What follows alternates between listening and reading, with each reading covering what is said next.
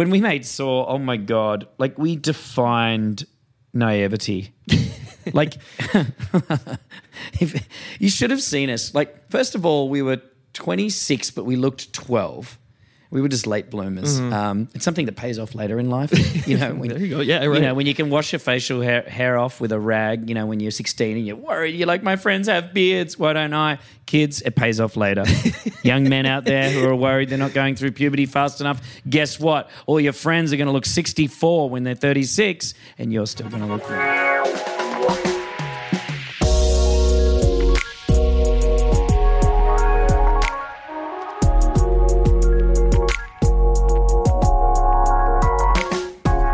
Hello, everyone, and welcome to episode number 15 of The Fourth Wall. I'm your host, Griffin Schiller, and this is the show where we break down the fourth wall of the film industry as we get an inside look through our conversations with industry professionals, ranging from directors, actors, you name it. This show is, of course, part of the Playlist Podcast Network, where you can find the rest of our diverse film-centric show catalog. Whatever your fix is, we got you covered over there. And I guess, weirdly, this is the first episode of the new year, so first of all, Happy New Year to you all. I guess almost 3 months into 2020, but I'm very happy to be coming back with a brand new interview for you all because I gotta be honest, this might just be my favorite conversation that I've ever had with someone on this show, and it just happened to be with the director of Blumhouse and Universal's latest monster movie, The Invisible Man. I'm, of course, talking about writer and director Leigh Whannell. Many of you probably know Leigh from his collaborations with friend James Wan and his creation of the Saw franchise. The two filmmakers are also the masterminds behind the Insidious series, with Insidious Chapter 3 marking the directorial debut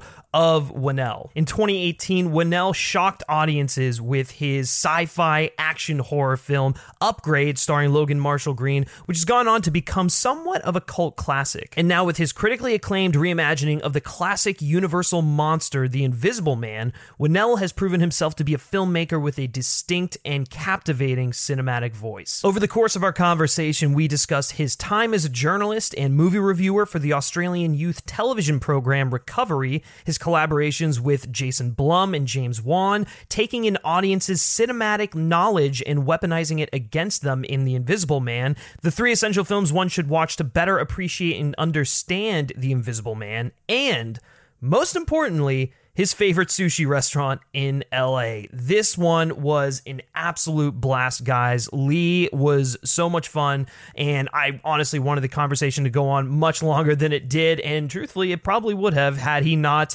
had to go to a Q&A afterwards. But seriously, thanks to Universal and Blumhouse for making this happen. It truly is one of my favorite interviews we've done to date, and I hope you all enjoy it as much as I did. So without further ado, let's get into this. Here is my conversation with Leigh Whannell. So tell me how this project came about. Yeah. Oh, God. Let me turn on my tape recorder. How many times have you heard that question? Many, many times. Yeah. Actually, every now and again, an interviewer knocks you out of your automated, like by hitting you with unexpected, like interesting questions, and you have to wake up and be like, wait, this person's... But the ones that are just reading from the press release, like one chick didn't even try. She literally goes, so tell me about The Invisible Man. And I was waiting for the end of the question, and that was it. That was the question. That would be like if you turned up to interview The Rock and were like, so tell me about Jumanji. It was crazy. But that has to get to you too, because like you used to be in the journalism space, right? Yes. And are we on right now, or am I just talking to you? Are we recording? We're good. Sorry. Yes, it's made me retroactively worry that thinking that I was asking really original questions, was just asking the same old shit. Like I did. Okay, I don't want to take up half of this interview talking about this, but this television show I used to be on in Australia, I was like the movie guy. Yeah. And recently they made a documentary about this show. Because it was like a cult series until it was cancelled. And they made like a 20-year like anniversary documentary, like Remember Recovery? And I had my little section of it. And as part of that documentary, they sent me the raw footage of me interviewing Wes Craven. Oh, Jesus. At a now closed cafe in Melbourne that is that was the greatest place on earth. I can't believe I didn't appreciate it more. It was a horror-themed cafe called Cafe Crypt, and that's where I interviewed Wes Craven. And for your listeners who maybe haven't seen Behind the Iron Curtain, the raw footage means not that this was everything. This was me getting suited up with the mic. This was me and Wes Craven sitting there waiting. And I have to admit, when I watched that footage, my questions were the same old boring shit. I was like, really? Yeah. It's the worst. I know. But I remember thinking at the time, I was 19 years old. I remember thinking, he's never been hit with this one before. But I'm watching the interview going, really?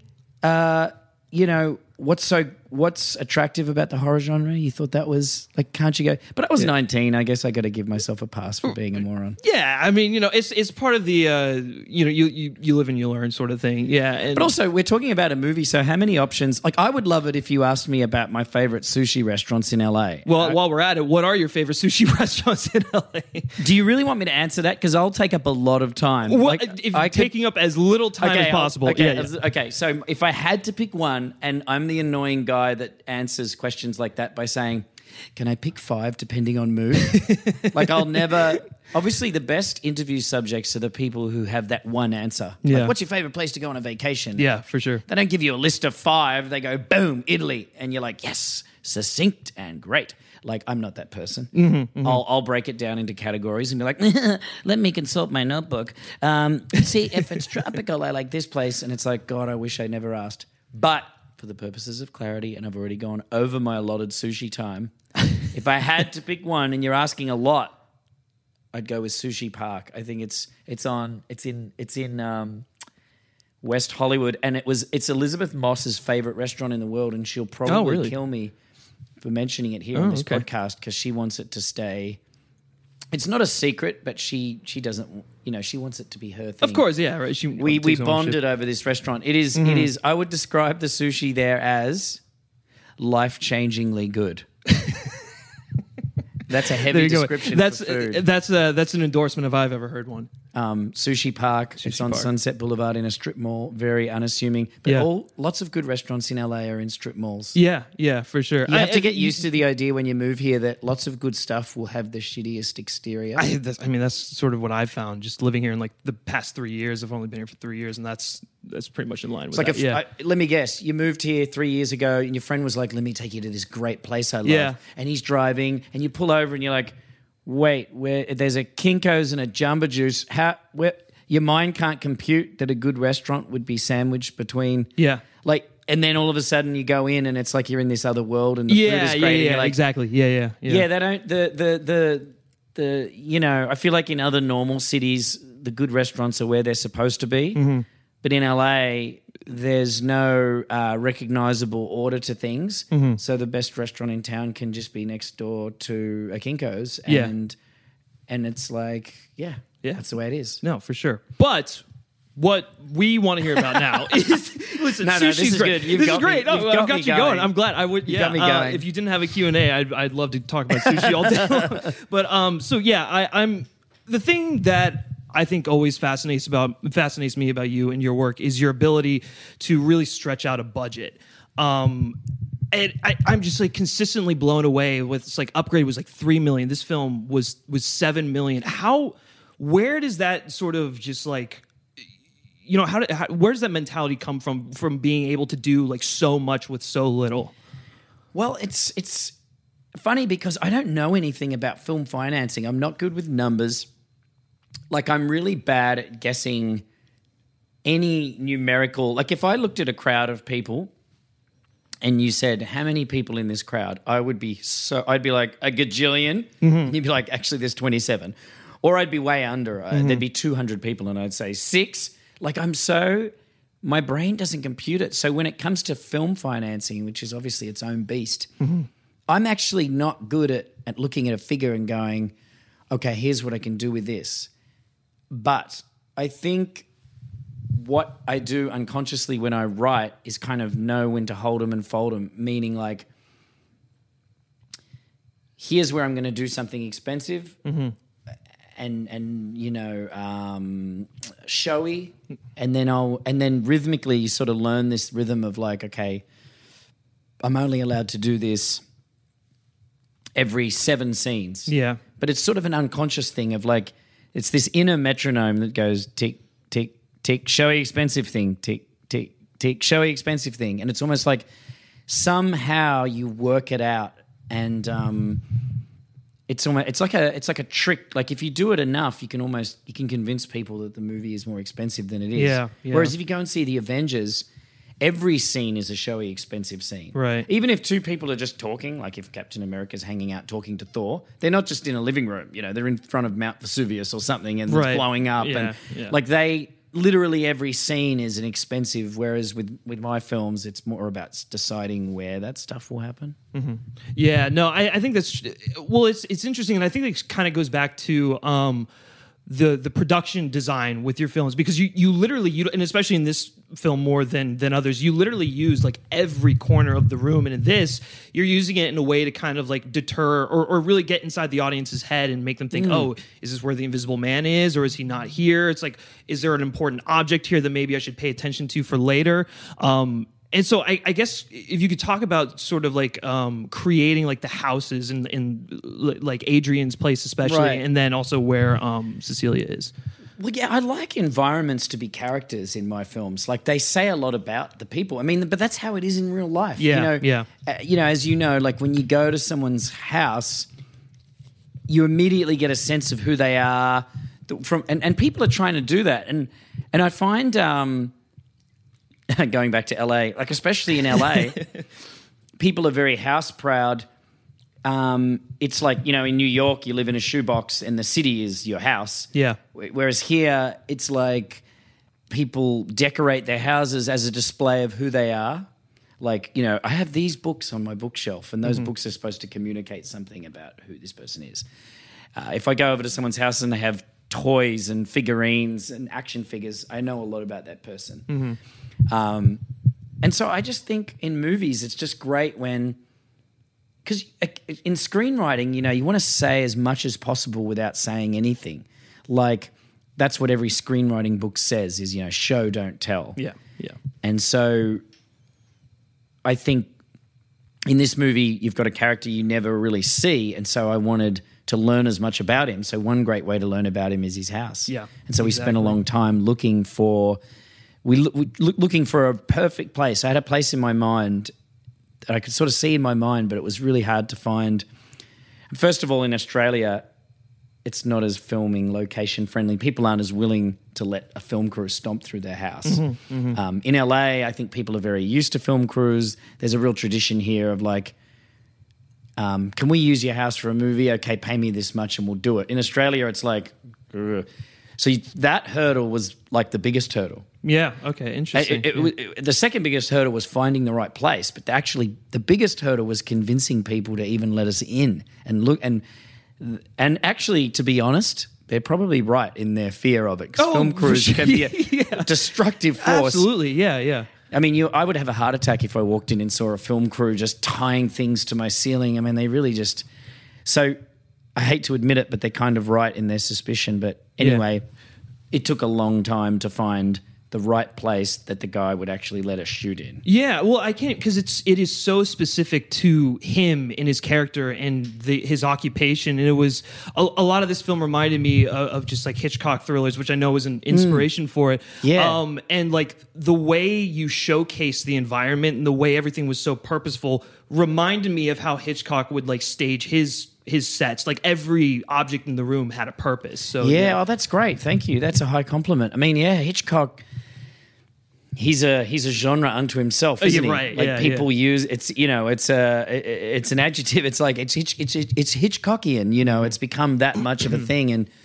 And what he's amazing at is staging things in a way where he's toying with you, so you know something's about to happen. He uses the frame and the set to. You know more than the character does a lot of the time, and so his whole theory of putting a bomb under the table, the 2 people sitting at the table don't know it's there, but you do, and as opposed to 2 people are having a conversation at a table and then a bomb goes off, like that's a shock, But Hitchcock's thing is, no, I mean, who cares about a shock? It's much better if you keep cutting back to the bomb. And then when you cut back to the two people at the table, the audience is like, come on. Get out of there. Well, it's interesting that you use that analogy because the big, I will go into just brief spoilers here, but the big scene where something like that happens. It's one of those things where it's like you never know when he's gonna show up, and then all of a sudden the bomb goes off. The bomb goes off. Yeah, there was a couple where I did go, like if you know when to do the shocks. So it's like you're teasing, walking people up to the edge of the line, and then finally you hit them with a guillotine. And that was one of those scenes where I was like, I just want to rip the audience head off here. And they're fun. They're fun, those scenes to do. But I actually find the more satisfying stuff to do is the slower burn where you make the people squirm. That's actually more satisfying ultimately than making people go, oh, shit. Well, and I think a film like this where like the character the Invisible Man, it could easily be done in a very cheesy way because you can't see him. It really allowed you to play into those really long, slow burn takes and like make you like think twice about what was going on. Yeah, I mean, it's great to hear that. I mean, I think a lot of the way the Invisible Man has been exploited in the past is by, I think filmmakers have sort of seen it as an opportunity to play these tricks with the body. So, for instance, when you can't see somebody and water comes down, all of a sudden you see them, or if they eat something or if they drink something, there's that scene in is it Memoirs of an Invisible Man with Chevy Chase where he's chewing gum? And, it's that sort of thing. It's like, look, he's eating something and it's visible. I thought this film would be better if all that stuff was stripped away and it was more just about empty space. That's the way to make it scary. Like watching an orange juice bottle tip itself up in the air and orange juice pour down into an invisible stomach might be a visual effects laugh, but it's like it's not going to make a film edge of your seat suspenseful. We're not going to be like, oh God, that orange juice, I'm so scared of it. It's more like what I felt was what would make people scared is if you just pointed the camera over there. Because audiences are so savvy, right, with movies these days. They've watched so many movies that even the most passive, viewer that's uneducated about cinema has an extraordinary knowledge of shots and how they work. I mean, your average person can decipher film language, in a microsecond. That's how they can watch a movie and understand and catalog information. So I knew that if I just pointed the camera here, the audience will be like, well, there must be a reason for that. Like, the camera doesn't go anywhere that it's not supposed to. So if we're looking at this empty room, what's in the frame that I'm supposed to be looking at? So I'm almost weaponizing an audience's knowledge of movies against them. And when the movie's called The Invisible Man, if the movie was called The Two Happy People and Their Trip to Italy and we suddenly cut to a shot of an empty room, the audience might be like, what the fuck's going on? I thought we were in Italy. But with The Invisible Man, that comes with suspicion. Like automatically you're like, what's going on here? Well, yeah, exactly. And I think it's a thing that like I feel like there's almost like a shift going on in like studios with horror films where like they almost have to go back and reinterpret what made those characters scary, which I know has been your big MO during the whole press tour, has been saying, well, we had to strip the Invisible Man back to figure out what exactly made him scary, and then it was through the lens of the victim. Do you think that like more studios are willing to kind of adopt that mentality with things? Because we've seen it with David Gordon Green in the Halloween sort of I guess continuation from the original film. They really just dialed it back to the core of it. I don't know. It's I never know where horror's going. That's what makes it interesting as a genre, is like things last for a few years, and sometimes when you're in it, sometimes when you're in the middle of a horror trend, like if you think back to like, remember that little micro trend that happened after Scream? There was a glut of like slasher movies starring good-looking teenagers or mid-20s people playing teenagers. Yeah. You know, I Know What You Did Last Summer, Valentine, all this stuff. I remember when I was in the middle of that, it felt like that was going to last forever because it feels like a long time. In hindsight, it was probably only a year where those films were trendy, maybe a couple of years at best. But it's easy to forget that it's going to come to an end. In the middle of this so-called torture porn thing. Yeah, I was just about to bring up the torture. After Saw, that felt like it was going to go on forever. Yeah. And it sort of exhausts itself. And now that genre has really burned itself out as there are still gory, intense horror movies being made, but they're not racing to the top of the box office charts like they were in that Saw era. Yeah. So each little moment that horror has, it feels like it's going to go on forever, and then it ends and something new happens, and I'm never sure what the new thing's going to be. Mm-hmm. Never. Mm-hmm. I feel like maybe a horror journalist or someone like yourself who really might be better at unpacking this, but I feel like we're in the middle of a social horror trend, maybe in the wake of Get Out. Yeah. Not to say that's the only type of horror film being made, but it is what the media seems to focus on right now. Mm-hmm. They've gravitated to this Get Out thing. And so I don't mind that at all. I think the idea of horror films being wrapped around relevant issues is cool. But I just... It's fascinating to me as a horror film fan to watch where the genre goes. Mm-hmm. I wonder where we'll be in 10 years. I mean, do you have any guesses as to what's going to be the next popular horror thing? Yeah, I mean, I couldn't even tell you. I mean, the big trend that I have noticed, aside from the social stuff, because you're right, we're seeing that with The Hunt, and that film was getting backlash before it even came out. Yes, exactly. By the media, and it's ridiculous, but I feel like more like auteur-driven, smaller, independent sort of horror films, stuff like Robert Eggers is doing, and Ari Aster. That seems to be kind of moving over into the mainstream in a way like that. It'd be a great thing for the genre if it did. Yeah, right. Because then all of a sudden,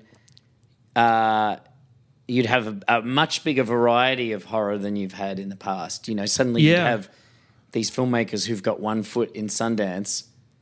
Instead of making, an indie drama about a woman grieving the loss of her daughter, they make a horror film about a woman grieving the loss of her daughter. Yeah. Which is only great for the genre, you know? No, I completely agree. That's what I love that's why I love what studios like Blumhouse, what A24 are doing. They're kind of bringing back the mid-budget movie that are just where the artists are allowed to be creative and tell the stories that they want to tell. Is that sort of kind of what drew you to working with Jason originally? Yeah, I mean, James Wan and I, we had done Saw, and it had been a big hit, and then we did this little victory lap of town, and it's very seductive. You get invited into these offices, and they tell you how great you are, and then we did Dead Silence, which was sort of a studio horror movie. Right. Listen, there are parts of that movie that do still get me. I remember watching that when I was younger and having it go, whoa, okay, are the creepy dolls here? Yeah, exactly. I mean, look, there was some good ideas in there. I think we weren't ready to do that film, and there was many problems. It wasn't I'm not going to pretend the studio ruined our masterpiece. I think there were so many reasons that we could fill a whole other podcast. For sure. But I think that, I think after Dead Silence, we really felt shell-shocked and kind of what are we doing? We just was a bit lost in the woods, and then we met Jason, and he was like, you guys can just do whatever you want, Yeah. But you won't have any money, but you can just make whatever movie you want. And that was attractive at that time. Mm-hmm. Yeah, I would have to imagine so. Well, and I guess, you brought up James Wan. I kind of want to touch on your working relationship with him. Obviously, it goes back to film school and whatnot. What is that collaborative process like? And just a little bit of a side, I've always been curious why you have not been involved in any of the Conjuring films, because it always feels why would you? Yeah, a lot of people come up to me. I still get credit for that. People will be like, I love The Conjuring. Yeah. And I do remember Quentin Tarantino put Insidious on his worst movies of the year list. Oh, Jesus. He comes out. That was a weird thing as such a Tarantino fan. And then a couple of years later, I was at a party and he was there. And somehow we got introduced, and he realized who I was, and he was like, he said, I put The Conjuring in my list of favorite movies of the year. Did you see that? And I was like, I didn't have anything to do with that movie, but thanks. I'll pass it on to James. But a lot of people do think I wrote it, I guess, because we were such a team. But no, that was something that was a script that had already been written. James had just done Insidious, and he wanted to do this movie. And I remember thinking I remember thinking it was not a good move, because I was like, you just made this movie. Yeah, right. Like, why do you... and he said, his goal always, since the first day I met him, was to make big studio tentpole movies. He wanted to be James Cameron. He wanted to be Steven Spielberg, making these big movies. And so, Insidious did really well, but it was an independent film. He wanted to do a hit movie for a studio. And in hindsight, it was a brilliant move. Like, he totally believed in The Conjuring. He put everything he had into it. But part of it was strategic too. He was like, I want to make a studio hit, because that's what gets you, if you want to be James Cameron or if you want to be Chris Nolan, you have to make someone a lot of money. Chris Nolan now, everybody's like, I love him. He's such an auteur. He does what he wants. And that's true. But the only reason he does what he wants with all this money is because he did those Batman movies. Yep. He made those Batman. He could not have gone from Memento to Inception and Interstellar and Tenet. Like, the Batman movies are what got him this lifetime membership to the VIP room. Spielberg, he had to make Jaws. He did it 10 times in a row, but you don't get the VIP card for nothing. And so James was smart. He made The Conjuring, and he made this brilliant movie. I loved The Conjuring. It's one of my favorite horror movies. Yeah, it's absolutely just like a classic in terms of the genre. It's a classic. Yeah, it's like the haunted house movie of our generation. Absolutely. And masterfully made. I feel like Insidious was the dress rehearsal. The Conjuring was the main event. Yeah, right, for sure. Well, I love the Insidious movies on their own and what they do, and it kind of like dealt with more like the metaphysical or whatever. Yeah, more it was a little bit. Yeah, it was scrappy, Yeah. Insidious was like us going back and doing Saw all over again, because we did Saw. We had 18 days to shoot it. It was very run and gun. It felt like a student film. And then it was a hit. So you think you would go on and suddenly be like, oh, now I'm in the club. But after Dead Silence didn't work, you kicked back down to the minor leagues. Right. You get this one at bat, right? And you're like, yeah, man, I'm playing Major League Baseball, man. I'm here forever. And then you have a terrible season and you're back in the Triple A's and you're like, it's hard to go back. It's hard to go back to the minors when you've been in the stadium playing Major League Baseball. I love this baseball analogy. It's very pertinent for Americans. And as an Australian, I think I need extra credit for this. But it is hard to go back to the shitty tour bus and of the minor leagues when you have. And so we were like, we're going to have to go back and do Saw all over again. And it was pretty much exactly Saw. It was almost exactly the same budget. It was about $1 million. It was almost exactly the same schedule. It was 22 days as opposed to 18 days for Saw.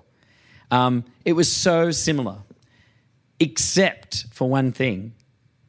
We, James and I, were wiser and a little bit more learned about the pitfall. When we made Saw, oh my God, we defined naivety. You should have seen us. First of all, we were 26, but we looked 12. We were just late bloomers. It's something that pays off later in life. When, there you go. Yeah, right. When you can wash your facial hair off with a rag, when you're 16 and you're worried, you're like, my friends have beards, why don't I? Kids, it pays off later. Young men out there who are worried they're not going through puberty fast enough, guess what? All your friends are going to look 64 when they're 36 and you're still going to look young. But we didn't know anything. It was like,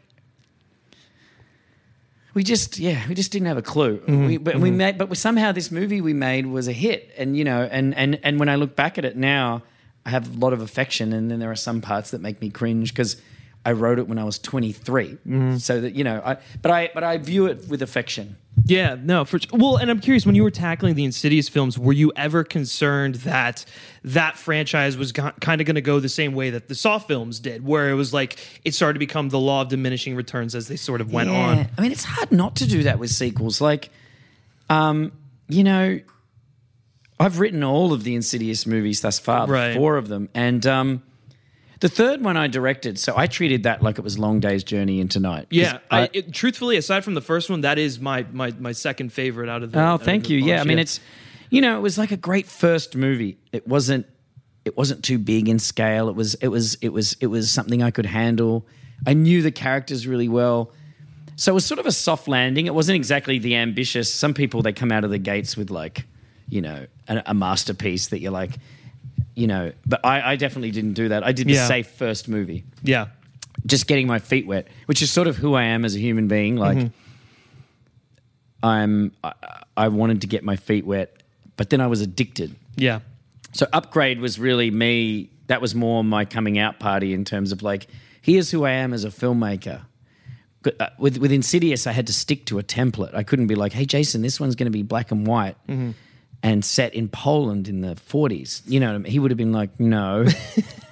So I felt like with Insidious 3, just to a certain degree, I was doing my best impersonation of James Wan. Like I had to carry the torch of this franchise, whereas with Upgrade, all bets were off and I just could do me. You do you. And so that was more me, and Invisible Man is the same. You know? Yeah, I definitely saw some similarities, just in more of your like signature things that you would put on stuff. But I know we got to start wrapping it up here. But I do want to do a quick segment that I like to call Film Essentials. And actually, you're the first guest for this, so it's going to be awesome. Basically, the gist of it is I want you to give us a list of the films that one should watch if they want to better appreciate or understand The Invisible Man, and then give like brief explanations as to why you chose them. The list can be as long or as short as you'd like. Okay. In no particular order. Well, there's Cat People, the Jacques Tournier film from a long time ago. Yeah. That is actually, you know, a lot of the older horror films, they're very atmospheric and they're great, but they don't necessarily hold up in terms of sheer terror in the way that something closer to our generation might hold. Like The Exorcist. I mean, that was the 70s, but it still has power, and The Shining has power, and Cat People's one of those movies that still has real atmosphere, and it's all about what you don't see. It was one of the. I went back and watched that while I was writing this movie, and just getting an idea that there's a lot of sequences in the movie where you're hearing things and the character's turning around and it's an empty shot, it's an empty frame. There's one sequence where the sort of heroine of the movie, she goes down to this like pool area, and there's someone walking, and it's all really cool and beautifully staged, especially for its time. Absolutely, yeah, absolutely. So that's one. What else? Misery is one film that I just loved. There's a certain brand of like adult thriller that I feel like Hollywood used to make on a big scale. Right before the advent of CG, you know, when anything was possible, there was this period like late 80s, early 90s where Hollywood would make these adult thrillers starring big names. You know, movie stars would head up there, and they were great actors. You know, Fatal Attraction, Misery, The Hand That Rocks the Cradle. You know, there was this whole genre. Post Fatal Attraction, there was this whole mini genre of like psycho stalkers. You know, Pacific Heights. Single White Female was another one that I actually saw in theaters. And I miss that. I used to love. I used to love those movies. I think partly because that was my era. Yeah. You know, the VHS era, and so I have a lot of nostalgic affection for them. But I also miss like character-driven thrillers that you can hold in your hand. Seriously, yeah, I couldn't agree more with that. Yeah, it's weird, isn't it? Like, it's not that I don't love big spectacle-driven movies. Like, I will go and see, you know, like Chris Nolan's new film, Tenet. Right. Yeah, I'm the first in line. Absolutely. And like, and you know, with him, you know, it's not going to be mindless. You know, it's going to like be, it's going to be challenging, and it'll probably play with time in some way, and it's great. So I don't have anything against big spectacle superhero movies, but I do miss those kind of character-driven chamber pieces. So in a way, Invisible Man was a reflection of that. Yeah. So what else? Another film that I really watched. Well, recently, I mean, I love David Fincher. I think he has a real signature, which as a filmmaker, it's hard to have a signature. It's hard enough to just make a movie, let alone make a good movie, let alone make a good movie that is recognizably yours. Yeah. How many filmmakers can you count on your hands where you could know who it was within a few minutes of watching? Like Tim Burton is one. I feel like I see a Tim Burton movie You a know lot exactly of who the time. that I know is. who it is. Yeah. Scorsese, you know. Right. And Fincher's one of those people. He is, yeah. He has a style, and I really admire that. That's what I aspire to. Like, I'm pretty superstitious, so I shouldn't say this out loud, but you know what? I love your podcast. Oh, thank you so much. My big goal in life, in however many years it takes, if I can manage it, would for people to be like, would be for people to say, oh, this is such a Leigh Whannell movie. Like to have a stamp. And, you know, it doesn't take much, but it's just something that's recognizably yours. And Fincher, I love his style. I love the fact that he just doesn't care. He's doing his own thing. And Gone Girl is obviously it's based on this very famous book. That's a great book, but it's so Fincher. And it has that feeling of those 90s thrillers we were talking about. Yeah. It has that feeling of like, it's complex psychologically and it's brutal, you know, there's blood and there's scenes of... So, yeah, I would say those movies would be ones to go to. Those are 3 excellent movies. A little film festival there for you. Yeah, there you go, guys. There's the Invisible Man Film Festival. Thank you, Leigh, so much for coming on. Thank I really you. appreciate it. Cool. This was one of the good interviews. Oh, perfect. There you go. You got the seal of approval. You got the seal of approval. Yeah.